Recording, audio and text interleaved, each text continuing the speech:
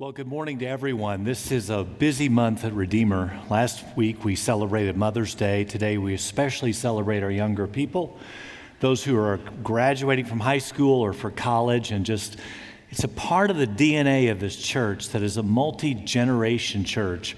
We just have a lot to celebrate. So today I'm speaking especially to our younger folks, but most of us who are a little bit older can remember in a very similar way the journey they've taken and the journey that they're about to take.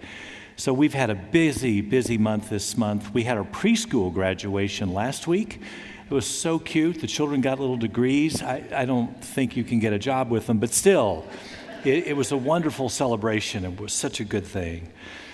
So today I have especially our younger people in mind as I bring this message, but I also have the whole church in mind as we do life together and do faith together as a group of people spanning all of these generations, working together for the sake of God's good purposes in our life and in our world. We also have to acknowledge, if we're a little bit older, we have to acknowledge that the times in which our young people are growing up are incredibly challenging because in part, we all have more choices to make than we've ever had at any time in history. A book written not long ago called The Paradox of Choice by psychologist Barry Schwartz explains why we have trouble keeping and keeping commitments. It seems that our whole culture is about choice. And the more choices we have, the more we tend to demand. The more choices we have, the more we get used to choice and we want ever more choices. We tend to think, Schwartz says, that the more we have choices, the more freedom we have. Most people in our culture now believe in the limitless freedom of all of their possible choices and options. The point of Schwartz's book, though, is that in a world of limitless choice, it doesn't actually make us happy to have so many different choices. In fact, we can feel overwhelmed by having too many choices. So therefore, even making a choice becomes something of a challenge because we wind up never fully committing to anything because there's always another choice available. And when we do make a choice for something, we do that and we tend to think, well, maybe I should have made a different choice because this one's not making us entirely happy. So let me give a few examples of what I'm talking about the limitless choices. And this is just on a surface level. If you go into the grocery store, the average full-service grocery store has 285 varieties of cookies. I know, I've sampled most of them, they're great, but there are 285 varieties of cookies. That same store will have 175 different choices of salad dressings. It seems to me that ranch and balsamic vinegar would be just fine, but there's 175 different choices. There are 230 different kinds of soup in the average grocery store from which we can choose from. And there are 40 different kinds of toothpaste. Now think about that one for a minute. Your first choice is generally, do I go for Colgate or Crest? And then there are other things. I saw one on the shelf the other day that said Pro Enamel.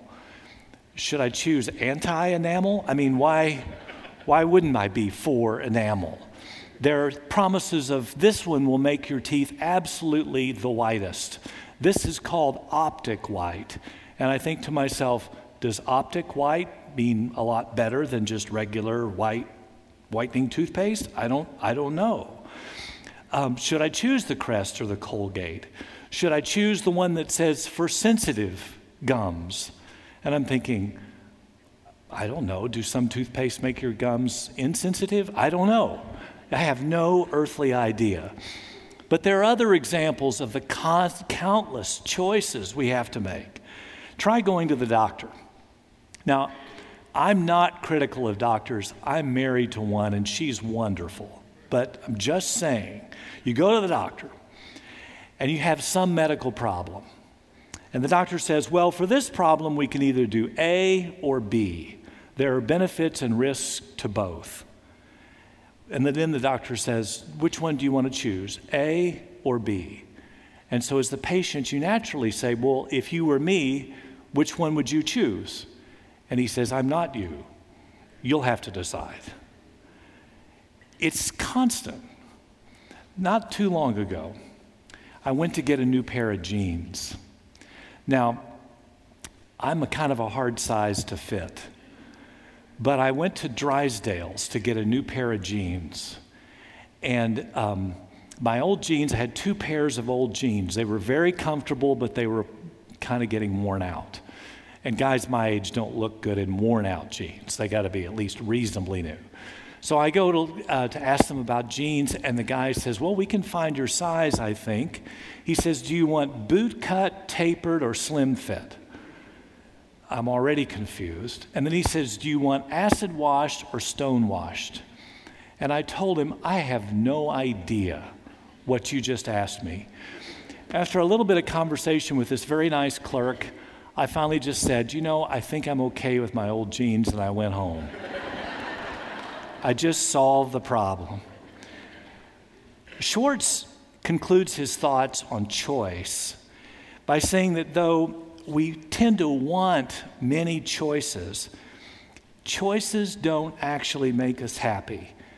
In fact, the choices we make often leave us confused and dissatisfied. Think with me, go back to the beginning of the Bible. Go back to the people of Israel, to the early books in the Old Testament. The Bible unfolds the story of the Israelites who were miraculously delivered by the hand of the powerful, all-living God. The Egyptian gods were powerless. They were no match for the gods of Israel. But there were a lot of other gods in that day and time too, small g gods. There were the Canaanite gods and the Hittite gods. There were the Amorite gods and all the other ites of all the other different gods that existed in that day and time. Now picture the Israelites. They were about to cross into the promised land. God gave his people a powerful word about what the multiple generations of God's people, from the youngest to the oldest, what the multiple generations of God's people were to do in the midst of all the choices that would face them, in all the lands that they would be seeing, and all the people they would be encountering. Our passage is from Deuteronomy 6, 1 through 9. Listen to this.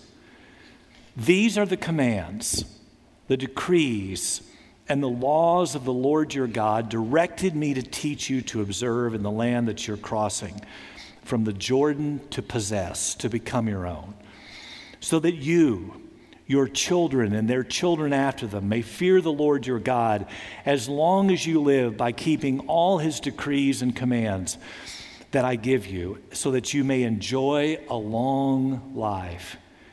Hear, Israel, and be careful to obey, so that it may go well with you and that you may increase greatly in the land flowing with milk and honey, just as the Lord, the God of your ancestors, promised you. And then this next section is a really important piece of the Bible. We'll see that in a moment in the New Testament too. This is called the Shema. This is for the observant Jews then and now. These are the most important words that they repeat day in, day out, day after day. Here are the really important words. Hear, O Israel, the Lord our God, the Lord is one. And that made a distinction between the cultures around them that had multiple gods. The Lord our God is one. Love the Lord your God with all your heart, with all your soul, and with all your strength. These commandments that I give you today are to be on your hearts. Impress them on your children. Talk about them when you sit at home and when you walk along the road, when you lie down and when you get up. Tie them as symbols on your hands and bind them on your foreheads. Write them on the door frames of your houses and on your gates. Notice how clear the instruction is. Keep these decrees and commands. Love the Lord your God with all your heart and with all your soul and with all your strength. Impress them on your children. All these verbs, talk about them. Write them down on things that you pass by every day. When we get to the New Testament, Jesus makes an absolute affirmation of the Word of God in the Old Testament through the words of the Shema. We find that Jesus made that his core teaching, that that's what he would decide who's the real follower, who is a disciple of Jesus. It will be the one who keeps the commandments in the Shema. One day, an expert of the law came up to Jesus, and he asked him an honest question. Paraphrasing it, he says, "How does one enter into the spiritual journey with God?" And Jesus replied with the very same words from Deuteronomy, which he had learned and which he had memorized as a child, and which he still, as an observant Jew, would say multiple times every day. "Hear, O Israel, the Lord our God, the Lord is one. Love the Lord your God with all your heart, with all your soul, with all your mind, and with all your strength." The second is this: love your neighbor as yourself. Jesus is affirming the Old Testament here. He's also making it really quite simple. It's simple to understand. It's more difficult in its execution. But it's simple to understand out of all the choices that we have as the people of God of today. What is it that we're supposed to choose to do? Out of all the choices for our life, out of all the complexities of life, out of all the complexities sometimes we even find out in church, of all the things to know and all the words to understand and all of it, Jesus boils it down very simply to this: love the Lord your God with all your heart, with all your soul, with all your mind, with all your strength. And secondly, love your neighbor as yourself, which presumes, by the way, that you also need to love yourself and feel good about the creation that God has made in you. So love the Lord your God with all your heart, soul, mind, and strength. Love your neighbor as yourself. You will have fulfilled the law of God if you do those things. That's how Jesus boils down spirituality. Even all the complexities that we live with in this life and all the choices we have to make, those are still our fundamental choices. Joshua, in another place in Scripture from Joshua 24, once challenged his own people to throw away their belief in alien gods and to throw out all the complexities of this multitude of gods that existed in the cultures around them. And he said to them, "Choose for yourself this day whom you will serve, whether the gods your forefathers served beyond the river or the gods of the Amorites in whose land you are living. Choose which one you will follow.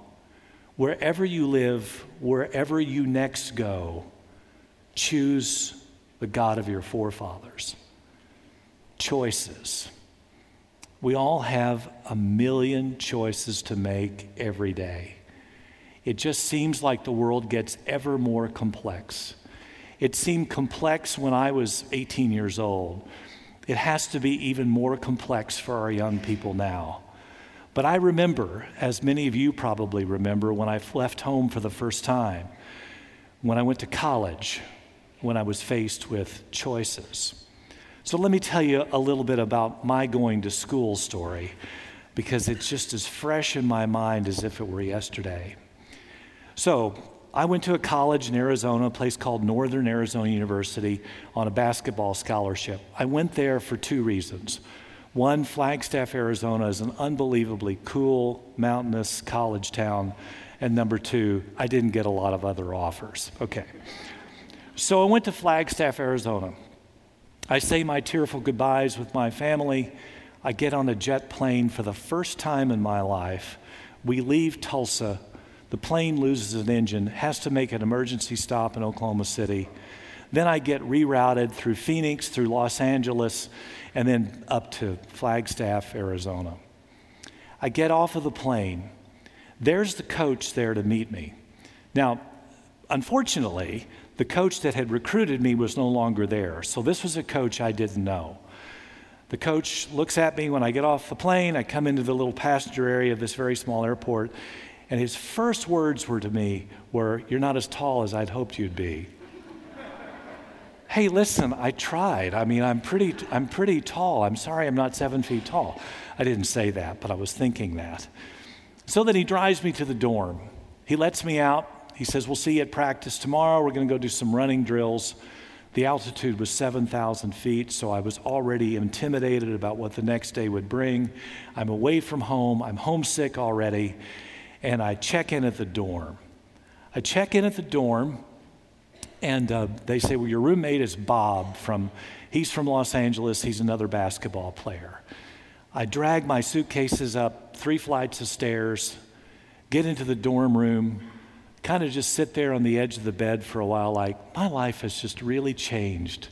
Wow, this is going to be interesting. Then Bob comes in. Bob is a LA guy. Bob is, I later learned, a great basketball player, not much of a student, but a great basketball player. Bob comes into the room in a very cool-looking vibe. He just kind of had this California surfer look. It was just a cool-looking guy. And we introduced ourselves. He says, "I hear you're from Oklahoma." And I said, "Yeah." I said, "Do you know where that is?" He says, "I don't have a clue where Oklahoma is."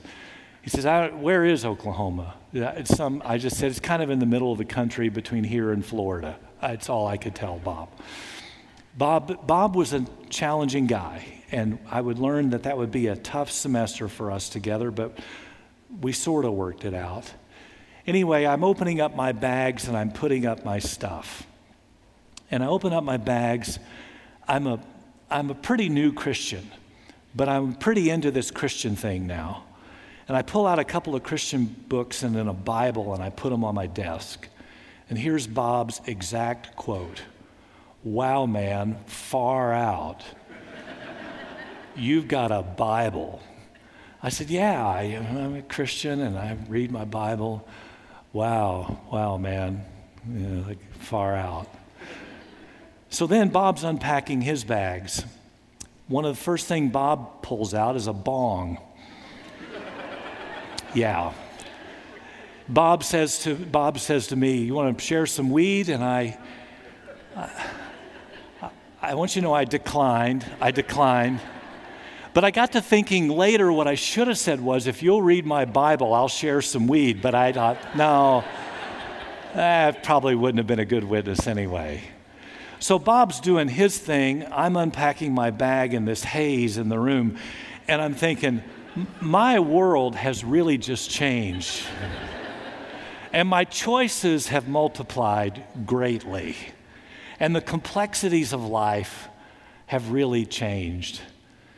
Bob struggled with school. Bob struggled with school because Bob actually never got out of bed. I would wake up Bob in the morning, and then I'd go to breakfast, and then I'd wake up Bob again. And finally, Bob would just say, "What time's practice?" I said, 2:30. He said, "Just wake me up at 2, will you?" So I'd wake up Bob at 2 o'clock. So to this day, by the way, when I give advice to students, I tell them I have one surefire way if you're going to college, how to succeed in college. It's so simple. It's just so simple. It's just a preliminary step. But if you'll just get out of bed and go to breakfast every day, you've got it made. It's all you got to know. It's all you got to know. Bob didn't learn that lesson, so he lasted a semester, and I don't ever know what happened to Bob, but he was a good guy making tough choices. So in the world of all of this complexity, in the world of all the complications, all the choices, here we are in this multi-generational church, and most of us remember some season in our life where we were challenged by the issues of choice. And it's gotten nothing but more complex as life has gone on. So the word in a way is to all of us, but in part it's especially to our younger people, whom we are proud of, whom we are proud that we could share church with you, whom we are proud of that we can be a part of your lives in some small way or big way. We're proud of you. We want the best for you. And I can't give you a list of do's and don'ts. It really boils down to what Jesus said in the ancient Hebrew Shema. Love the Lord your God with all your heart, with all your mind, with all your soul, and love your neighbor as yourself. You do those things, you'll make good choices. You'll make good decisions. You'll make good life-giving choices for yourself and for other people. Because you'll be around a lot of folks who are utterly perplexed with the world of choice around them. You can be that stable presence in the lives of not only yourself, but for people around you. The same goes for us as a church. Out of all the complexities of life, out of all the complexities of the choices we make, out of all the complexities of a 5-generation church seeking to worship God in a God-honoring way and still sort of meeting the test of what we think it ought to be like, remember the Shema, to love the Lord our God with all our heart, with all our soul, and with all our mind, and to love the person right next to us, or the one down the dorm room hallway, or your roommate with differences, or whoever you encounter. Love them as yourself. That's God's word for you and for our whole church. I'd like to ask if they'd be so bold, if anybody who's graduating from high school or college would just stand up as I pray, because I'd love to pray for you. Do you have the nerve to do that? Would you just stand up if you're a graduate? Yes.